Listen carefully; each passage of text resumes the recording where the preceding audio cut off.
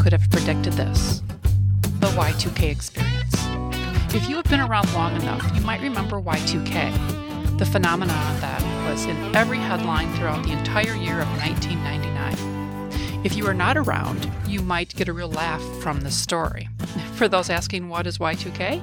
Well, Y2K was the nickname for the year 2000 software bug. It represented a computer coding problem that was going to wreak havoc on anything that used computerized systems on January 1, 2000, which even in the year of 2000 was virtually everything.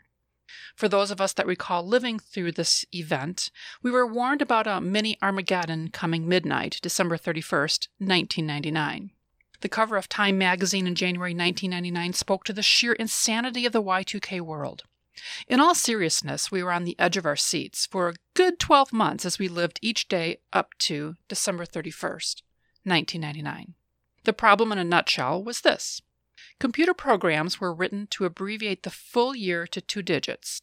Instead of 1998, they would store 98 to save memory space. When the programs were written, they did not anticipate the turn of the century to 2000. So the challenge was that these programs were going to possibly read 00 as 1900, or be unable to recognize it at all. When the clock struck January 1, 2000, there was fear that computers would not be able to operate correctly. Y2K brought fear of electrical grids going down. No one would have electricity. Planes wouldn't be able to land because traffic control systems were going to collapse.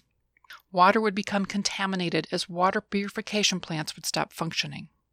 We were instructed to load up on bottled water and enough non-perishable food for a month in anticipation of a global meltdown. The advice of panicked experts was to keep a copy of your last bank statements so you knew how much money you had in the bank in the event the entire banking networks were wiped out. The clock struck midnight. Nothing. The lights stayed on and water sources did not become contaminated. Planes landed, and the fireworks went off around the globe as they had every year prior. To prevent the potential meltdown of society as we knew it, companies shifted all available resources to their IT teams who worked overtime for months to correct the date programming problem. All resources were put in place to protect the company's assets and ensure that business activities would continue into the new year. As a world, we were prepared to be immobilized in ways we had never imagined. Y2K ended up being a non-event for the most part. It became the spotlight on the incredible dependency the world had come to have on technology. It was a huge leadership challenge. IT teams required mobilization to correct coding and also keep the business functioning. The entire employee population needed to remain focused on the responsibilities as the fear of global meltdown loomed. Personal impact of change. During the 1990s, technology was often discussed regarding the impact it would have on the workplace. How work was completed would continue to change with new technological advances. Available information would continue to grow exponentially. Within the work environment, the benefits and the strains of the rapid advancement of information explosion was recognized. Philosophical discussions about the impact occurred around conference tables, during strategic planning sessions, and over lunches. In all these discussions, no one could have predicted how the advancement of technology would impact personal lives and ultimately how that impact would carry into the workplace. The question was asked, what is the greatest challenge leaders face today? By far, the number one response was change. Not just any change.